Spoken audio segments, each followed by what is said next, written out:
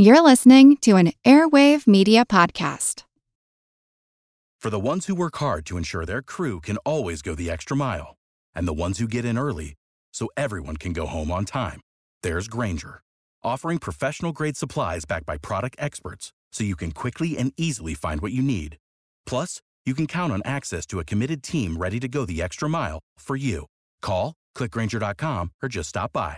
Grainger, for the ones who get it done.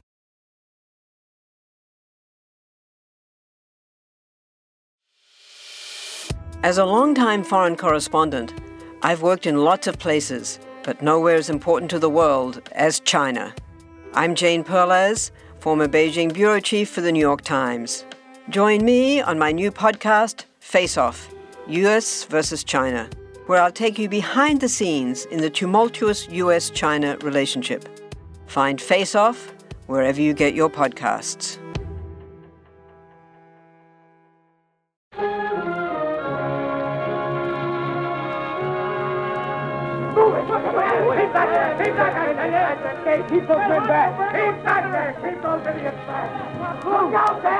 It's the most famous invasion that never happened. Someone's peering out of that black hole, two luminous discs. Are the eyes? It might be a face. Something wriggling out of the shadow. Martians come to Earth and attack the populace. When, in 1898, writer H.G. Wells published his novel, The War of the Worlds, it was received favorably. When Orson Welles dramatized this story in a radio play, well, the reception was bumpier. People whose radios were tuned to the Columbia Broadcasting System, which was in the evening of October 30th, 1938, the night before Halloween, heard disturbing first-hand accounts of a strange event in Grover's Mill, New Jersey. Something's happening. Humped shape is rising out of the pit. I can make out a small beam of light against a mirror. What's that? There's a jet of flame springing from the mirror, and it leaps right at the advancing men. It strikes them head on. Lord, they're turning into flames. Now the whole field's caught up by the woods, the barns. But then there were reports of real screams in New Jersey and beyond, of desperately frightened people who were calling radio stations. They were fleeing their homes. There were even some reports of suicide. The live broadcast of War of the Worlds 75 years ago, it's legendary for its aftermath, the mass hysteria it supposedly created among listeners. It's a big historic deal. Only it didn't quite happen that way. The broadcast certainly occurred on Halloween Eve. The mass panic, probably not. So why focus today on a radio broadcast that was almost 80 years ago? Well, it's been remembered as an example of the media's power to send society into a tailspin, and also of, if not the gullibility of the public, its malleability. And if the War of the Worlds didn't create all this mayhem, well then how did the myth arise that it did? And another reason we want to talk about it, it's just plain fun. The War of the Worlds is an example of dramatic storytelling at its finest, and it's about Martians. We're still obsessed with Martians, at least I am. I'm Seth Shostak. I'm Molly Bentley. Welcome to our monthly look at critical thinking, Skeptic Check from Big Picture Science. And now, back to our regularly scheduled program. We now return you to the music of Ramon Raquello, playing for you in the Meridian Room of the Park Plaza Hotel, situated in downtown New York. Okay, so why the broadcast was compelling and why it had the potential to alarm listeners? Well, first, it employed a news bulletin format in which a solemn newscaster makes increasingly urgent breaks into scheduled programming. In this case, it was a music show.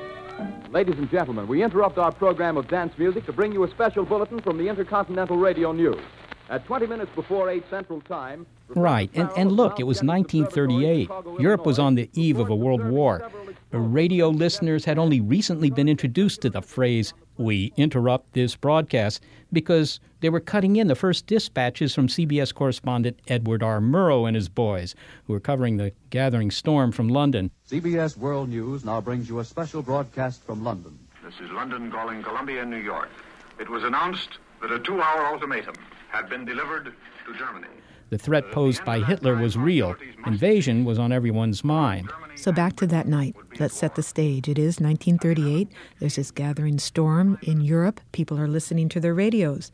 Now, what they may not have heard, because perhaps they tuned in late, was a disclaimer of a sort. The Columbia Broadcasting System and its affiliated stations present Orson Welles and the Mercury Theater on the Air in The War of the Worlds by H.G. Wells. Orson Welles, he wasn't yet Citizen Kane or even a star. He was just 23 years old and doing live broadcasts for the Mercury Theater on the Air. You know, he helped found that theater, Mercury Theater. Yeah, it was such an incredible talent. And this was so compelling because it was so believable. And remember, in 1938, there weren't any tape recorders. They were just doing this standing up in front of microphones live. If they flubbed, well, it just went out over the air. But what unfolded that October night was basically the retelling of the H.G. Wells novel, Martians come to Earth to wreak havoc and destruction. And since then, it's been made into a movie, twice actually, including my favorite movie ever. But this is a live broadcast in 1938, and the story was not yet a familiar one. But it's a good one. So anyway, the drama builds. There are these breaking news reports of strange explosions on Mars. Professor Farrell of the Mount Jennings Observatory, Chicago, Illinois, reports observing several explosions of incandescent gas occurring at regular intervals on the planet Mars. And a reporter does a field interview with astronomer Richard Pearson at Princeton for an explanation of what might be going on. You're quite convinced, as a scientist, that living intelligence as we know it does not exist on Mars? I say the chances against it are 1,000 to 1. And yet, how do you account for these gas eruptions occurring on the surface of the planet at regular intervals? Phillips, I cannot account for it. By the way, Professor, I wonder how many people noticed that this guy, Professor Pearson, and an early narrator in the story were the same guy, Wells himself. Okay, so the horror is building as the aliens pop out of their cylinders and they begin destroying New Jersey with their heat rays. There they go. The giant arm raised. Green flash.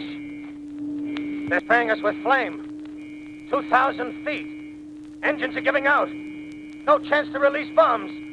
Only one thing left, drop on them, plane and all. So you can imagine, given all that, the world on the brink of war, the specter of invasion, the narrative device of breaking news, on-the-spot interviews. It was reasonable that some people would believe that Martians were cooking humanity to death with their heat rays. Now, if this were actually happening, panic would be a normal response. I've always said myself, I don't think aliens have any reason to be hostile to us, but if their ships landed on the White House lawn, I'd decamp for the hills. And so the reports came of this mad flight. Even the New York Times reported that there was mass hysteria. Real people frightened out of their wits. They were running into the streets, supposedly jamming phone lines with panic calls. It was all quite dramatic. But bubble bursting time, at least myth busting. Subsequent research has shown that the famous accounts of panic were greatly exaggerated. Michael Sokolow did some of his own digging into the matter. He's an associate professor of communication and journalism at the University of Maine. Michael, before we dispel any myths here, what is the popular understanding of what happened when Orson Welles aired The War of the Worlds on October 30th, 1938? The popular understanding is that hundreds of thousands, if not 1 million people, ran on the streets screaming, frightened. It was an imitation newscast. And the newscast was reporting an invasion, right? This was an invasion. This was an invasion not of Canadians coming down to New Jersey, but Martians coming down to New Jersey. This was the H.G. Wells story from something like 40 years earlier, right? Right, and the artistry of the program is fantastic because there was intermixed music. There were things done specifically to confuse the viewer into thinking they were listening to a regular radio show. Okay, well, let me establish the storyline of the broadcast. In the original H.G. Wells story, the Martians come to Earth. They're in search of, well, who knows what. I think they were in search of water, right? And they actually invade the planet and eventually are vanquished by our bacteria. And that's what the broadcast reprised. Yes, they invaded from Mars, but remember, the invasion happens much later in the program. The first 15 to 20 minutes of the program are a regular orchestra from a hotel in New York with regular network announcements and that are broken into by news breaks. The actual battle and the actual Martians show up very late in the program. And where do they invade? Grover's Mill, New Jersey, which is a real place. I believe it's somewhere around Princeton, Cranberry, that kind of area in central New Jersey.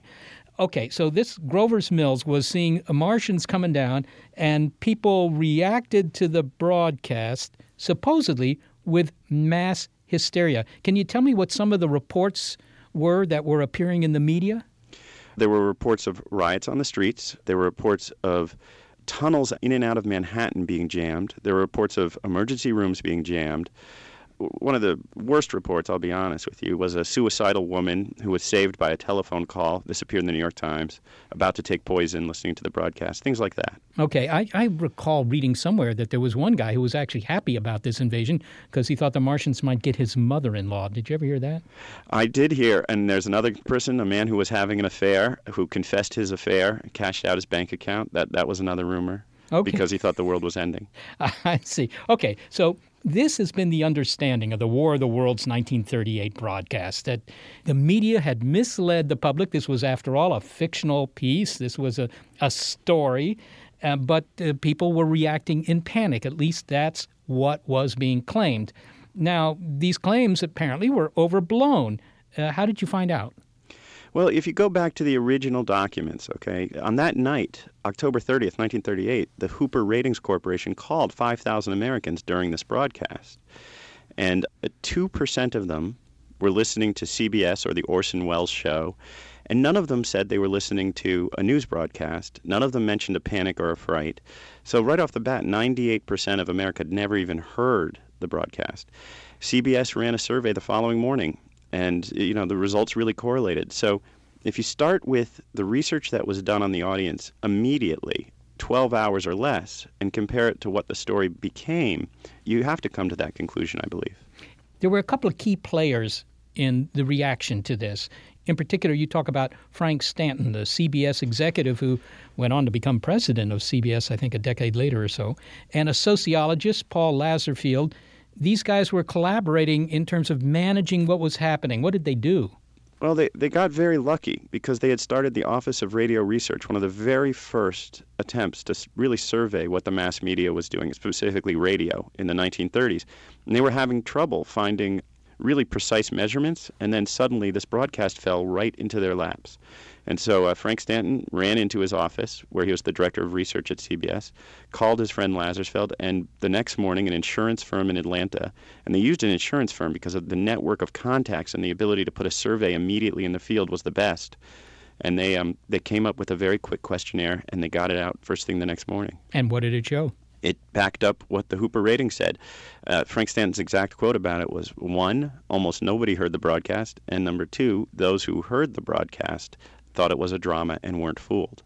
So did the media react to that? Did they sort of pull in their horns a little bit and say, well, actually, folks, the reaction wasn't quite as dramatic as we had told you? No. In fact, the opposite happened. For 2 or 3 days, the newspapers went crazy. And that gets to an intermediate battle of the 1930s. It was known as the press-radio war. This is the Depression, and they're fighting for survival over advertising dollars. And because this was a phony news broadcast, this was the perfect opportunity for newspapers to attack radio. And so they were deliberately repeating these supposed results, these supposed reactions, even though that had been disproved. Were they aware of the fact that it had been disproved by the efforts of Stanton and Lazarsfeld? No, I want to be clear about that. The Stanton-Lazarsfeld is a secret proprietary survey. I haven't seen it. Nobody's seen it. It only appears in a reprinted version in scholarly books for people who've had access to it. People were very secretive about the results. Even the Hooper one didn't come out for weeks later because everybody thought the government would really come down on them. Everybody was very afraid, even though this would defend them. CBS to this day hasn't released that survey. There was a lot of media attention at the time. I mean, the reporters were mobbing CBS headquarters in New York. Isn't that true? And Orson Welles was talking to them. Absolutely, because there were these rumors. There were these people on the street. I'm not saying that nothing happened. So, for instance, the telephone exchanges, many of them were jammed in the New York area. But we don't know what those telephone calls were about. They may have been people repeating stories they heard of other people panicking. There may have been people simply saying, turn on this great program. We don't know what caused all those phone calls. But the newspaper reporters did have something to work with. Well, presumably we do know what Orson Welles himself was saying. What was he saying? Well, there's interesting debate about that. A wonderful book by Paul Heyer called The Medium and the Magician argues that Wells gave a shocked news conference right there in CBS headquarters because the reporters were telling Wells that people had died and committed suicide because of his broadcast.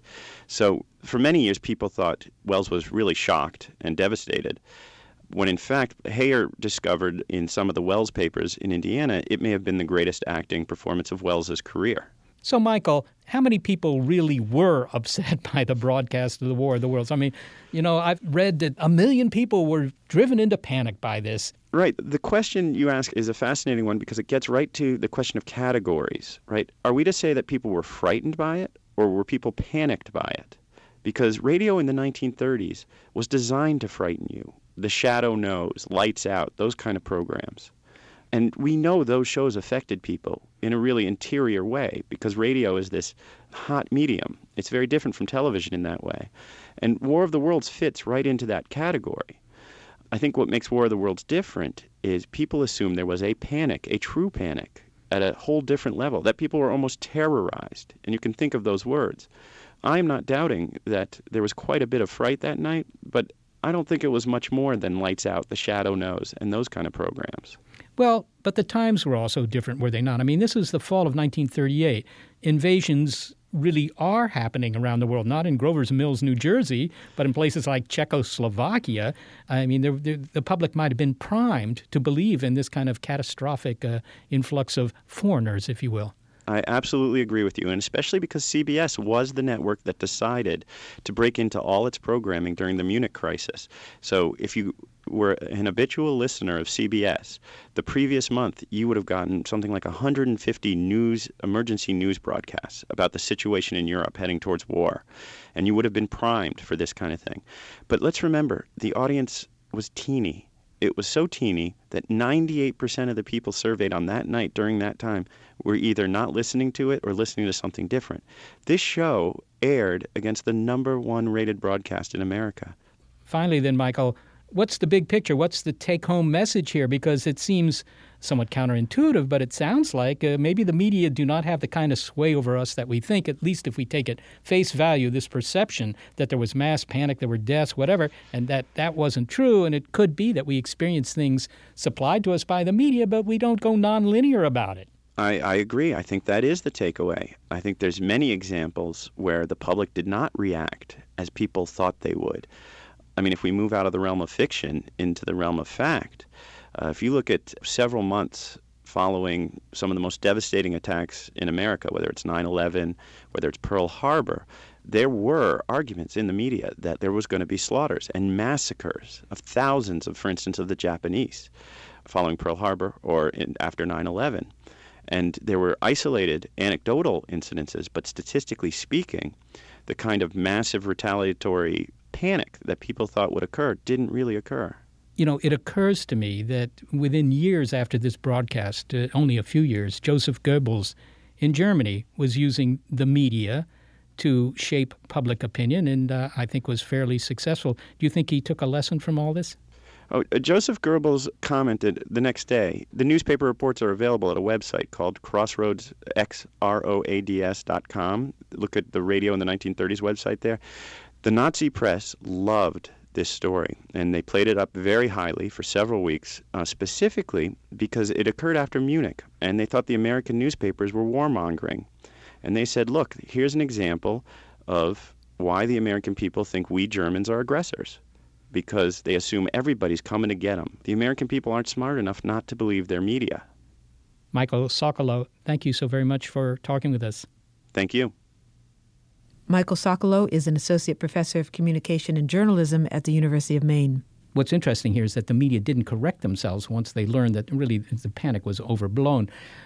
You can understand why CBS might not do that because, after all, their show was a success, at least measured in terms of audience reaction. And, for Orson Welles, it was a testament to his artistry. Yeah, no such thing as bad publicity, right? And Mercury Theater of the Air was being threatened with cancellation. And certainly after this broadcast, it was renewed. And Wells himself went on to become a star. That's a lesson for all people who are in radio and television today, I suppose. Which is what? Well, do something provocative and misleading, and your show will be re-upped for a new season. That's a terrific message for a Skeptic Check program.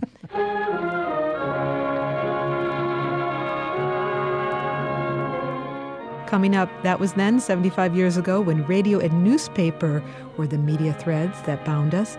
Today, Google, Twitter, Facebook. It would be hard to imagine being fooled by Wells broadcast today, but that doesn't mean we can't be fooled. Why Americans Love a Conspiracy. It's our monthly look at critical thinking, Skeptic Check, War of the Worlds, from Big Picture Science.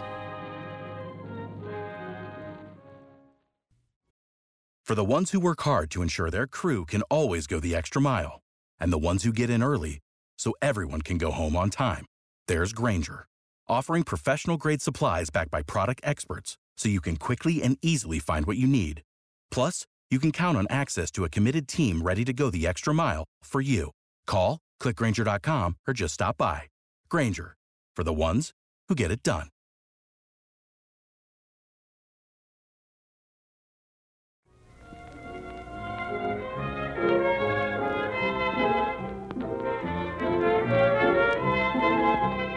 Okay, so maybe mass mayhem didn't follow the broadcast of the War of the Worlds.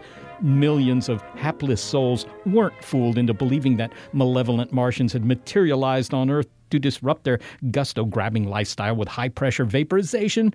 But that doesn't mean Americans can't be hoodwinked. There are stories that we swallow hook, line, sinker, pole, and tackle box. According to Jesse Walker, Americans love a conspiracy.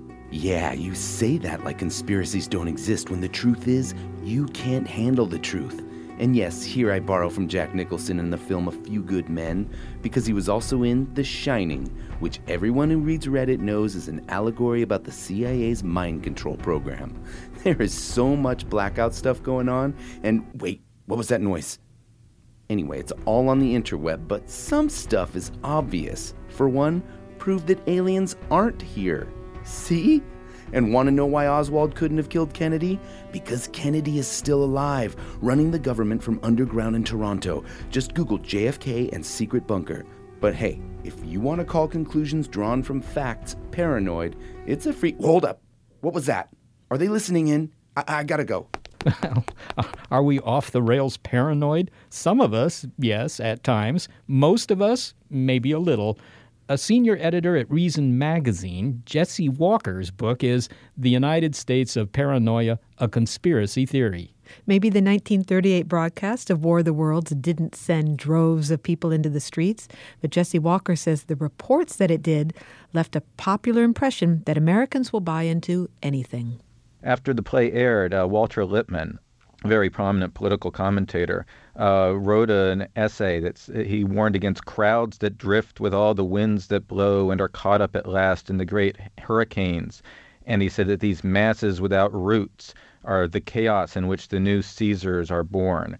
This intense fear of mass society, mass culture, and, the impact of a new communications medium, radio, which, more, older elites weren't quite sure about how it might be used, what sorts of demagogues might seize it. So would you say that this was really instrumental in feeding the notion that Americans could be manipulated by the media? Because that's a very popular notion, and maybe it was the arrival of radio itself that generated that. To what extent was the War of the Worlds broadcast responsible? Yeah, whether or not it's responsible for it, it became the story people told. It became this just so fable that people could point to illustrate the dangers of a man with a microphone and an audience that's easily misled. Well, you write that Americans do love conspiracy theories. And even if they didn't really think we were under attack in 1938, a lot of them think that the aliens are afoot in the land today. What is it that Americans believe? I mean, that sounds like a kind of irrational point of view. Yeah, well, I mean, I think that the belief that aliens are among us is not very well supported, to say the least. But again, when a story catches on, it says something about the anxieties and the experiences of the people who believe it. So I divide conspiracy stories into 5 categories. I call them the enemy outside, the enemy within, the enemy below, and the enemy above. Can you give me an example? Sure. An example of the enemy outside, I mean, that's when, an alien force outside the community's gates that's trying to transform and subvert or conquer the community. And the earliest examples in American history were settlers' fears of Indian conspiracies, which often went beyond just thinking that Indians might be planning to attack and went into, vast Baroque tales of Satan literally coming to America, bringing the Indians with them and manipulating all their attacks on the settlers. The enemy within, by contrast, the alien is among us. It looks like you. It could be your coworker. It could be in your own family. The classic example is the Salem witch trials. And a great pop culture example would be Invasion of the Body Snatchers, any story about, pod people. The enemy below is down at the bottom of the social ladder, threatening to overturn the social order. And the classic American examples are the fears in antebellum America of conspiracies to foment slave revolts. And then the enemy above is any story about a secret government or some other powerful institutions, corporate America or secret society or so on. A lot of what you think of as the classic conspiracy stories about government cover-ups fall into that category. And when we say conspiracy, I presume that the definition in this context of that word is simply that this is a deliberate effort, whatever the effort might be. Yeah, that it's going on in secret, that there's more than one party involved, and that whatever is happening in society has some sort of intelligence behind it. So your book has America in the title, and that suggests there's something about paranoia, something about believing in conspiracies that's particularly American. Is there? Well, I'm not claiming that America is more paranoid than all the other nations of the world. Obviously, there's lots of conspiracy theories in the Middle East, in Russia, Latin America, and elsewhere. But whatever stories catch on in any particular culture then tells you things about that culture. It becomes folklore. So I would say that the history of political paranoia in America reflects the distinct history of the United States. I mean, the stories of the enemy outside reflect the experiences of a country with a frontier that had not just, the Indians as political rivals, but it could be imagined as representing sort of the anarchic New World.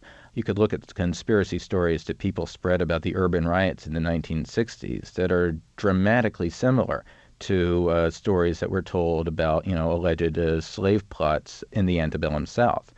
In the 1940s, blacks were rumored to be covertly aligned either with the Germans, supposedly via a secret organization called the Swastika Club, or with the Japanese, supposedly with a secret organization called the Black Dragon Society.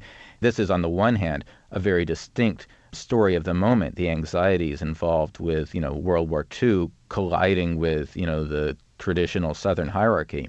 But it also reflected a long history of stories about outside agitators coming in and stirring up trouble. When you're sitting around at lunch with other people and they hear you've written a book about this subject, do they ask you what the consequences are of current conspiratorial explanations for what's going on in the world today? I mean, obviously things like 9/11, the global warming, there's a conspiracy to, tell you something that might not be true and so forth and so on. Are these significant beyond being kind of a pesky annoyance? Well, it's important to remember we're not just talking about fringe people here. The 9/11 truth movement, as they call themselves, who believe that, 9/11 was an inside job, is interesting, and I have some discussion of them in the book.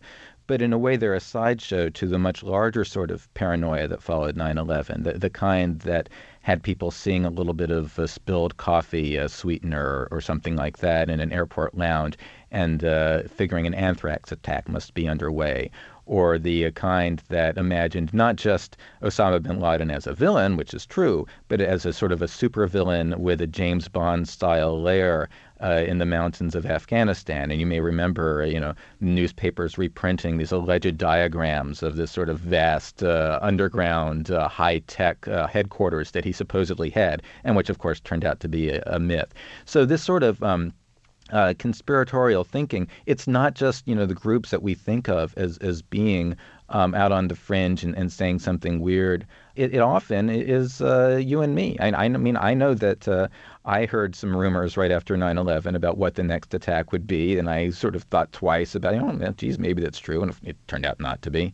I say at the beginning, I'm using the word paranoia colloquially, not clinically. I'm talking about something that everyone is capable of, including you, me, and the Founding Fathers. Jesse Walker, thank you so much for being with us. Thank you. Jesse Walker is a senior editor at Reason Magazine, and he's the author of The United States of Paranoia, a conspiracy theory. He says he's the author, but check out his entry in Wikipedia sub rosa for the truth. Well, Jesse Walker talks about different interpretations of aliens, alien visitors, and of course we have been speaking about aliens. Martians are aliens, and we're fascinated with Martians. Yeah, but why is it that Mars is often the subject of these conspiracy theories? I mean, from the famous face to NASA's supposed cover-ups of small artifacts that are littering the landscape. Well, it's not just conspiracy theories. We're fascinated by the red planet in a way that you could say other planets of the solar system might envy. For a perspective of what's happening on the planets in War of the Worlds, a reporter talks to the famous astronomer Professor Pearson. Professor, would you please tell our radio audience exactly what you see as you observe the planet Mars through your telescope? Nothing unusual at the moment, Mr. Phillips. A red disk swimming in a blue sea. But we'll talk to Kevin Schindler at the Lowell Observatory in Arizona. Because while the 1938 broadcast of War of the Worlds is well known, what is less well known, perhaps, is that there was already 60 years of astronomy behind that story, and it all began in Italy. In 1877, Mars was making a close approach to the Earth. And in that year, an astronomer in Italy discovered what he called canali, these linear features crisscrossing all over the planet Mars. And if we jump forward to the 1890s, the Italian astronomer Schiaparelli is losing his eyesight, but an American named Percival Lowell decided he wanted to pick up where Schiaparelli left off, become an astronomer and study Mars and this possibility of intelligent life, which is what he thought those canals represented. Did Schiaparelli claim that these were artificially dug canali? Because, canali might just mean natural canyons. Right. The Italian word translates to channels, which indicates sort of a natural feature. But Percival Lowell, and Lowell wasn't the only one, but he was the loudest one. Percival Lowell said, nothing in nature can be this straight across the entire planet. So he intentionally kind of changed the word slightly to canal because he did think that it indicated intelligent life. Well, now the idea certainly had backing. Percival Lowell was a Harvard graduate, a very smart guy. He built his own observatory there in Flagstaff where you now have a job. What was the mood of the public? Did they subscribe to this idea that there were canal-digging Martians? Lowell was quite a spokesman. He was a sort of a Carl Sagan of his time in a lot of ways, that he popularized astronomy and the research he was doing. And so he made this concept of possible life on Mars, he really popularized it. And so the public really ate this stuff up. Is it for sure that H.G. Wells was inspired, if you will, by these claims of canal-digging Martians? The storyline has always been that both Wells and Edgar Rice Burroughs were big Lowell-philes and wrote their stuff based on Percival Lowell's inspiration. Now, I've never found the smoking gun that said, H.G. Wells says, yes, Percival Lowell is why I wrote this. However, if we think about the time, Lowell made such a big thing about life on Mars, it was sort of an awareness, a cultural awareness. So he really built that up enough to where even if, they didn't cite him specifically, it was just sort of an awareness that people had that there might be life there. I just wonder, maybe did the Lowell Observatory get any calls from the public during the 1938 Orson Welles radio show? I've never seen any or talked to any staff that were around at that time. They've never mentioned anything like that. It wouldn't be surprising because even today when something unusual astronomically is happening, we certainly get a lot of calls. Now, I think I can say without fear of contradiction that Mars is, and always has been, everyone's favorite inhabited planet, even if we still don't know if it's inhabited. It's not the closest planet to Earth, but it's nonetheless the favorite. Why is that? Well, I think, a lot of it is because Percival Lowell built this awareness, this idea that there might be life there. We never see science fiction movies with Saturnians attacking Earth or Plutonians. It's always Martians because he really built that awareness. So I think it's partly that, partly, Mars is red color, this mysterious, sometimes very bright object in the sky. And then we have Edgar Rice Burroughs, H.G. Wells, and certainly many other writers. And then today we have lots of movies with a common theme. Well, movies or not, it's still the place where the big space agencies spend the greatest effort looking for life. Although, of course, if there are Martians, they won't be digging canals. Maybe they'd be living in them. But it's still target number one for those looking for life beyond Earth. And that's a really good point. And that's, another reason that Mars has been sort of a compelling thing is that, it was believed back then to be very similar to the Earth. It had an atmosphere. We could see polar ice caps on it. Venus, we were never able to see the surface because it was always shrouded in clouds. But Mars, from what we could see through telescopes, even back in Lowell's days, it looks very similar to Earth. Today we know that the atmosphere is very thin and is mostly carbon dioxide, which would be poisonous for us to breathe in. But back then, based on what they knew, it looked like the most similar planet out there to Earth. Well, it's true that Lowell himself, in a way, got it wrong, claiming that the Martians were busy with these shovel-ready projects trenching up their planet. Yeah, we know today that there's not the intelligent life like he thought, but he thought there was intelligent life not just because of those canals, but because of an advanced theory of evolution that was put forward by Herbert Spencer. And Darwin's theory of evolution, which was just put forth in 1859, talked about biological changes. But others took evolution and interpreted it in different ways. Herbert Spencer thought that everything in the universe can evolve. And Lowell took this to mean, look at planets. We have young planets that are gaseous like Saturn and Jupiter. And then they advance through middle age like Earth. They get solid, they develop life.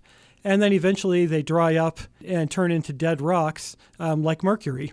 And he believed that Mars was sort of in the same place as Earth, heading on its way to Mercury to become sort of a dead planet, but it's still in a stage of its evolution where there should be life there.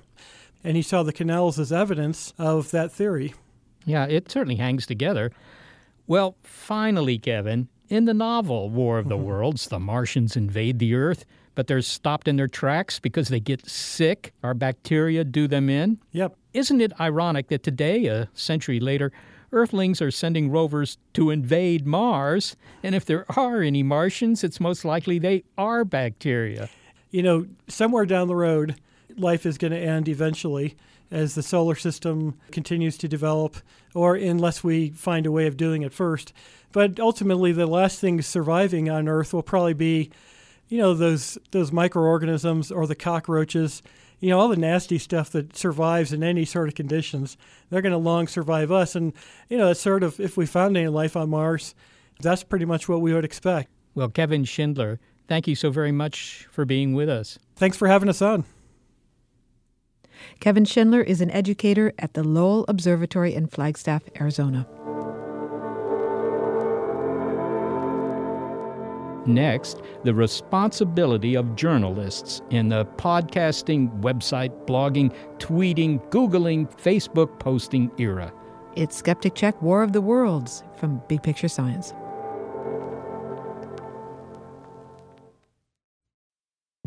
From the latest in artificial intelligence to new apps and business upgrades, the tech industry is always changing and growing. So keep up with the Daily Crunch podcast from TechCrunch. With new episodes released nearly every day, the Daily Crunch gives you a brief overview of the biggest tech headlines, and it's all delivered in around 5 minutes or less, so you can easily hear about the latest updates while trying some of those updates for yourself. Listen to the Daily Crunch now, wherever you get your podcasts. That's the Daily Crunch, wherever you get your podcasts.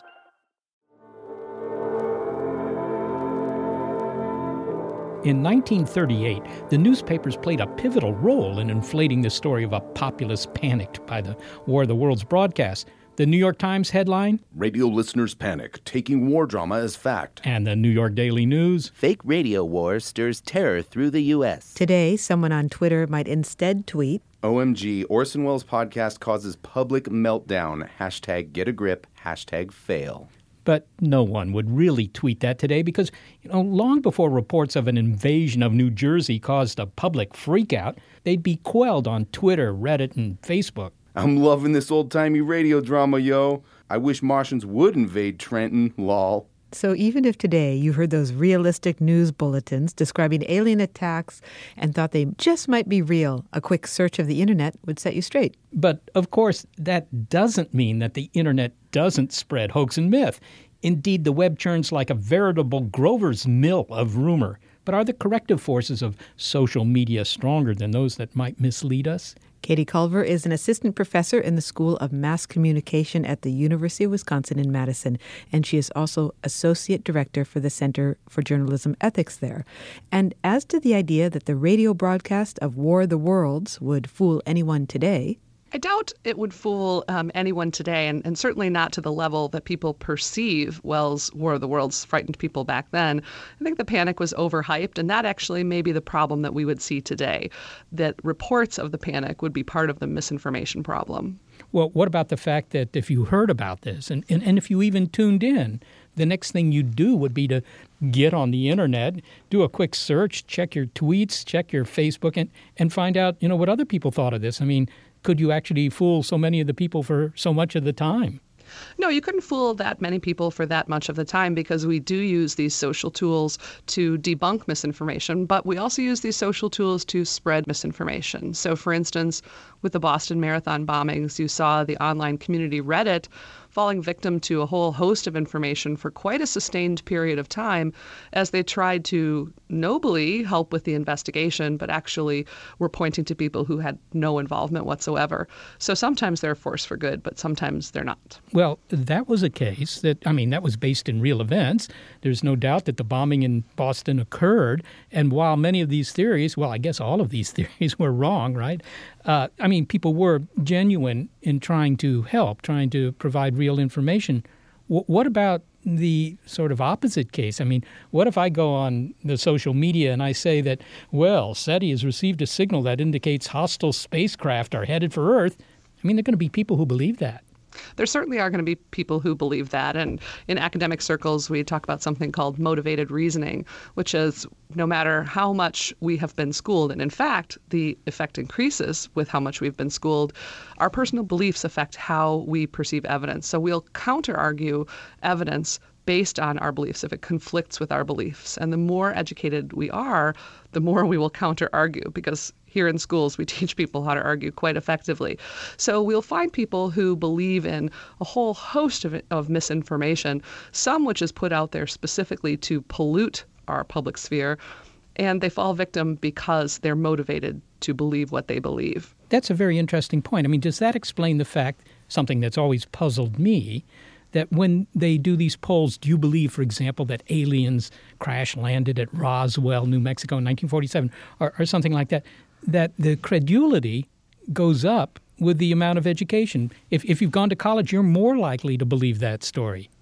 Well, I'm sorry that I'm not an expert on Area 51, but it is true that education does track with motivated reasoning. So the better educated we are, the more likely we are to fight back against evidence that counters our beliefs. And so you'll see some very highly educated people, for instance, promulgating myths about the Affordable Care Act, for instance, and a lot of attempts to counteract that motivated reasoning. Things like PolitiFact putting out the 15 top myths about Obamacare, or the President's Organizing for America group actually creating a Twitter feed specifically to answer those sorts of things. They've got the Obama for America Truth Team, they call it, specifically to debunk things like a chain email, for instance, that says that to pay for the Affordable Care Act, we're all going to have a new tax on home sales, which is just patently false, but a piece of misinformation that brews quite a bit out there. Katie, are there some things that you would say can't ethically be broadcast or printed? Is there some equivalent of shouting fire in a theater, someplace that journalists can't go? Oh, sure. I think that there is an ethical obligation to report only that which we have vetted. For instance, Fox News got in some hot water last week because they accidentally picked up a piece off of a satirical a satirical news site, news in quotation marks, so something akin to The Onion, and they accidentally broadcast it as real news. I think they had an ethical obligation to run that information down further, to find other sources to verify it, rather than engaging in that motivated reasoning and running with it. And if you look at the information, any sort of critical thinking would tell you that this was not true. It was about President Obama putting up personal funds to keep the Museum of Muslim Culture open. And on this website, it located the Museum of Muslim Culture in Jackson, Mississippi, and was trying to compare this to the World War II Veterans Memorial closing during the government shutdown. I think any little bit of fact-checking or critical thinking would have told you that was untrue. And I think journalists have an ethical obligation to engage in that kind of thinking and that kind of verification. Can you give me an example of misinformation that's been spread that you've seen spin out of control and how the journalists responded to it? Sure. I think a great example from early on in the healthcare debate would be the death panels idea. And that was and I think still to this day remains a piece of misinformation, that death panels were part of that legislation that's still out there in some circles. And it's something that mainstream journalism has tried to debunk and has reported on extensively, and yet the meme still lives on. There are a lot of examples of that. And we see it not just in news, but also just in social media that doesn't involve journalism. You know, in 1938, at the time of the Orson Welles broadcast, people were connected by newspaper and radio. Now, today, of course, we're connected more or less instantly by just about every platform. Given the speed, the ubiquity of these connections, in the end, do you think that the corrective forces of the media can keep the rumor mill contained, or is this a sort of a runaway situation where we're just going to lose control? Well, I think you're missing one important thing from the time of Orson Welles' broadcast, and that is we were connected by radio and newspapers, but we were also connected over the back fence. And that's one area where I am hopeful, that not just thinking about journalism ethics, but thinking about a public approach to ethics, that we all have a responsibility to stop misinformation from percolating out. So sometimes when I receive a chain email from friends or family that has what I know is false information, I'll reply all and say, I think you got duped on this one, and here's a link to a website that debunks urban legends. Well, that's certainly a point, isn't it? Because there is apparently a market for websites that sort of take apart this kind of sensational news. Absolutely. My favorite is a website called Snopes.com. They've been doing it since the very first day that I was on the internet, way back when I rode my dinosaur into this building.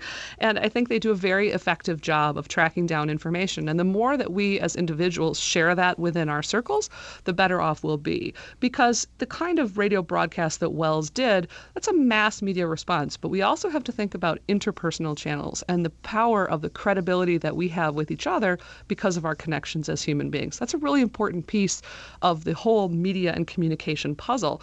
The Welles broadcast was thought to have this massive impact, but mass communication research has showed us that things are much more complex than that. Those effects are not as simple as people might have believed during the time of that broadcast 75 years ago. Well, finally then, Katie, skeptics and journalists have, in some ways, similar goals: gather the evidence, test the assertions, draw conclusions that get as close to the truth as is possible. So what does it mean to be a good media skeptic these days? I think media skepticism is very, very important skill in being a citizen today. And I think maybe we don't talk enough about what citizenship means, but I do believe media literacy, the movement toward helping kids in schools, helping college students, helping people who are in the workforce understand this sometimes polluted information environment we have and how to deal with it, how to find sources, things like PolitiFact, things like Snopes.com, conversations with others, how to find our way to verified information. And I think it's also really important that everybody understand that truth isn't accuracy alone. There are lots of times that I can peddle out one or two facts and marshal them toward a conclusion that isn't actually just. Truth comes from accurate statements put in the correct context. And if I have one main criticism of where we are in today's media environment, it's that we've lost that sense of context. We've drilled down to such small messages in such an amazing lightning speed of time that we've lost the ability to understand them in their true rich context. And that can lead us to a lot of faulty faulty conclusions. Katie Culver, thank you so very much for being with us today. Well, thank you for having me. It was a delight. Katie Culver is an assistant professor in the School of Mass Communication at the University of Wisconsin in Madison and associate director of the Center for Journalism Ethics. Well, maybe the War of the Worlds broadcast couldn't fool us today, but in some ways it's sort of disappointing. I mean, you don't want that panic, of course, but it's, we've lost that shared experience. It's a little romantic, but the idea of everyone crowding around a radio and listening to this radio drama. Well, yeah, but I figured those photos were always posed. I don't know. But, part of it is just that the media are so diffuse now. You get hundreds of television channels. There are thousands of radio stations. It's pretty hard to get everybody to listen to the same drama at the same time. But now that everything is archived, digitally archived, you can listen to the War of the Worlds broadcast anytime you want. Yes, you can panic at your own pace and at your own time. That's right. You could panic and then pause and go get a snack and come back and listen to it again and resume panicking. Well, finally, as Katie Culver said, we all have a responsibility to keep misinformation from spreading. So now in Skeptic Check, it's your turn to be skeptical of us. Occasionally, Big Picture Science makes a goof, and quick-eared listeners catch what we don't. And that was the case with California listener David Hewitt, who wrote saying he had a problem with something he heard on one of our shows. We'll let him explain. Well, a little problem, yes. It was on the recent episode about robots. How did we mess up? Well, you noted that Robbie the robot was a character on Lost in Space, a television program from many decades ago, and that isn't quite right. Matter of fact, it's quite wrong. Oh. The Lost in Space robot, lame as he was simply called Robot, whereas Robbie the robot, he was from the film Forbidden Planet with Walter Pidgeon. One of my favorite films, I must say. I think you're right, and it's particularly embarrassing, Dave, because a number of years ago, I was on a TV show called To Tell the Truth, and people were trying to impersonate me, actually, and one of the guys who was doing that was a fellow by the name of Bob May. And Bob May was the guy who was stuffed inside that robot suit in Lost in Space. Ah. I would apologize, but I'm not quite sure to whom I should apologize. Well, I suppose robot kind the world over, or the galaxy over, perhaps. If we have a mailing list for them, we'll be sure to get in touch. Dave, I want to thank you very much for bringing this to my attention. Well, it's my pleasure, but despite any little trip-ups, please keep up the great work. Thanks so much, Dave. Thank you. You can hear the original segment that includes the Robbie the Robot glitch in Welcome to Our Laboratory at bigpicturescience.org.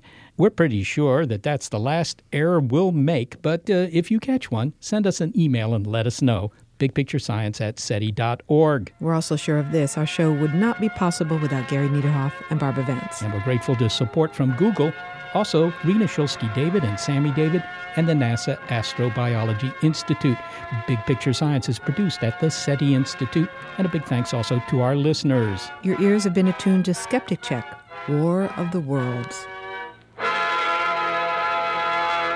Ladies and gentlemen, we interrupt our program of dance music to bring you a special bulletin from the Intercontinental Radio News. Skeptic Check is brought to you thanks to a generous grant from the Trimberger Family Foundation.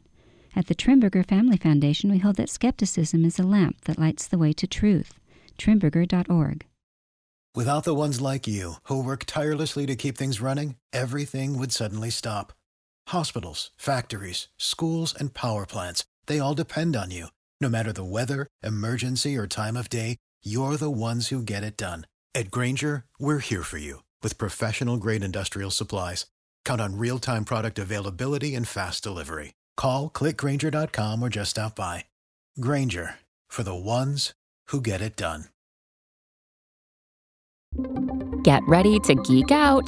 The Wired Science Podcast explores all the latest and greatest in science. Everything from strange diseases and biological breakthroughs to interesting tech and mysteries in outer space. Listen to Wired Science today wherever you get your podcasts. That's Wired Science wherever you get your podcasts.